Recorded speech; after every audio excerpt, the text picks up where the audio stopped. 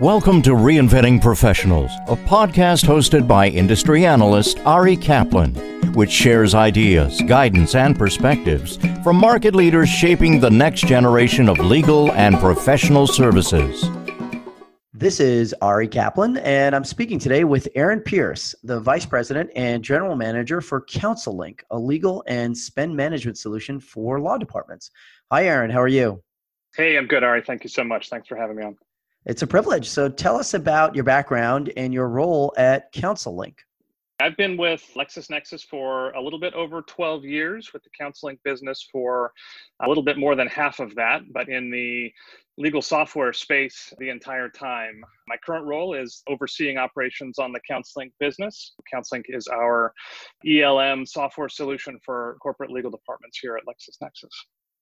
CounselLink recently published its 2020 ELM Trends Report. What were your biggest takeaways? There's lots of really great insights when you dig in to our latest trends report. The one that stands out for me the most probably is we're seeing some significant increases in partner rates between our large firms, those between 500 and 750 attorneys, and then those very largest firms that are more than 750. So what we're seeing is those very top firms have partner median rates that are actually about 50% higher than even that next smallest tier of firm. And when you go down even to a little bit smaller firm size, you find that those rates are about 29% higher. So really high, significant correlation, perhaps not surprising, between size of firm and those partner rates that you're going to see built. How are firms justifying that rate increase? As we look back through the data, you're seeing that tiering occur historically. And what also tends to happen is those largest firms are working on some of the more valuable or the more partner-heavy work that you're going to see. So they're able to justify those higher rates. Are they specifically focused on areas of the law that are in higher demand? Yeah, a lot of what you're going to see at that point is the high-value M&A work, potentially some high-value corporate financial or securities work.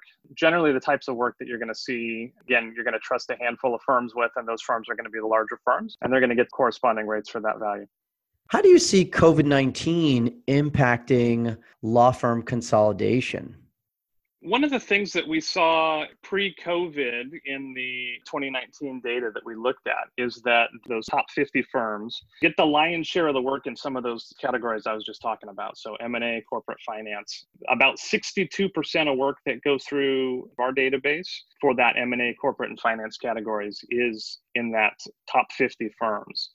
If you look at the crystal ball and think about what that means for COVID and how COVID's going to impact that, I think you're going to see some clear correlations between law firm consolidation and work that we're going to see moving forward into 2020. Most specifically because in the economic impact of COVID and the surrounding economic impact is going to result in some belt tightening. And that belt tightening is going to result in some negotiations and some fee negotiations. And you're going to tend to look at those few firms that you want to send the majority of the work to and minimize some of that fee negotiation conversation by keeping it in a smaller set of firms.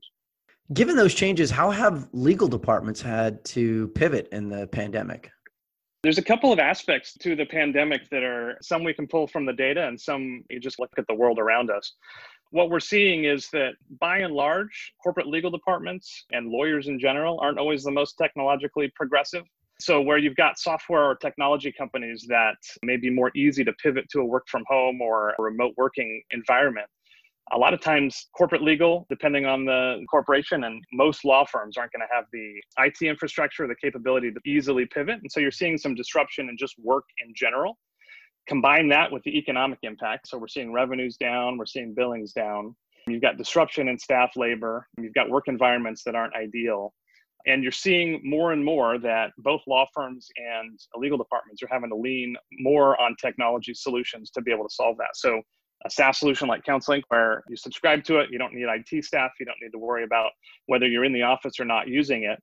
Firms that use that will be at a little bit of an advantage. Corporate legal departments that have heavy IT infrastructure, I think, are struggling a little bit. So you're going to see that piece of it. You're also going to see opportunities to potentially outsource work, both on the law firm and on the corporate legal side. We're seeing staff reductions. So you're having to do even more with less than you were last year. Opportunities to either find technology solutions, adapt to technology solutions, or frankly, just find outside consultants and contractors that can help with picking up some of the work, because the work's still there to be done. You just have fewer people to do it. Which matter types changed most drastically in the midst of the crisis? It's really interesting as we look at the 2020 data, the coronavirus impacts really starting mid-March.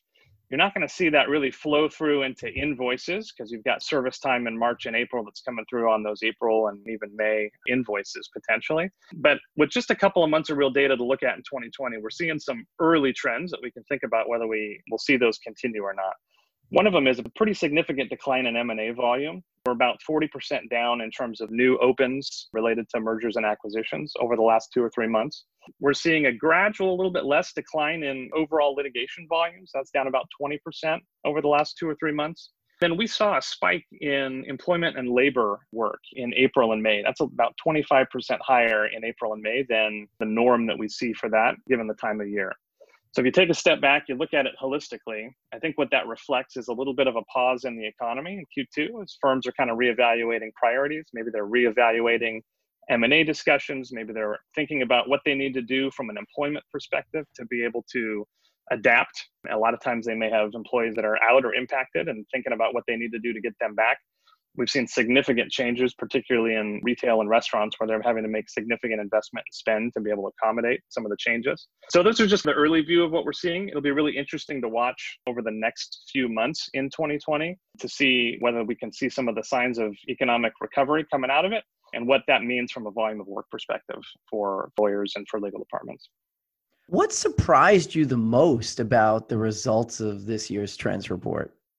For many, many years, we've been talking about the death of the billable hour and the rise of alternative fees. And yet what we've seen in the data that we've looked at over the last 7 or 8 years is steady level of alternative fee leverage. So about 10% of matters within our database leverage some form of alternative fee arrangement. And we've seen that that's been fairly consistent. Now, if you look at the report from a couple of years ago and you look again at this year's report, you're starting to see that number go from 10 to about 12%.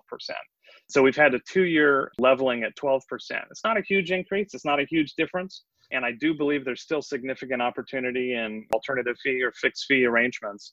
But we are seeing a little bit of an uptick. I think that the future is still on the horizon in terms of whether there are more opportunities there. But good to see at least a little bit of an uptick on that piece. How do you expect legal departments to manage their spend for the remainder of 2020? A lot of our customers and a lot of law departments use data like our CounselLink Insights data to help with their annual rate negotiations. So they may have negotiations with the firms annually and identify what the rate should be, use this publication as a benchmarking tool.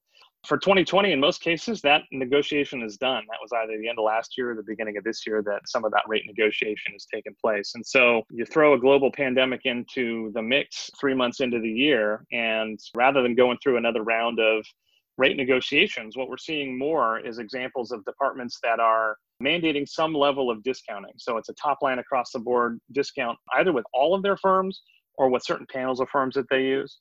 That's an easier cost saving tool than having to go in and renegotiate rates. It's a little bit of a unilateral tool, but we're seeing that a lot with many of our customers this year, especially in the more impacted industries. And a discount is something that's fairly easy to apply in a software tool like CounselLink when you're doing invoice review and approval. That's one of the things that we're seeing for 2020 as an impact. I think the second big thing not to lose sight of, cash flow is super important. Both law firms and corporate legal departments are feeling the pinch. The economy is soft, payments are slower, revenue's down in the case of corporate. So we're seeing some opportunities for creative financing solutions. You and I spoke earlier this year about CounselLink Fast Track solution, which is the ability for some of our corporate legal to extend their payment terms, but also give the ability for their firms to get paid faster, bridging that gap into a win-win situation. And so what we think is there's going to be a lot more of that this year as firms look to negotiate payment terms, look to hang on to cash longer. This is Ari Kaplan speaking with Aaron Pierce, the Vice President and General Manager for CounselLink, a legal and spend management solution for law departments. Aaron, thanks so very much. Always happy to chat. Thanks, Ari. Thank you for listening to the Reinventing Professionals podcast. Visit reinventingprofessionals.com or arikaplanadvisors.com to learn more.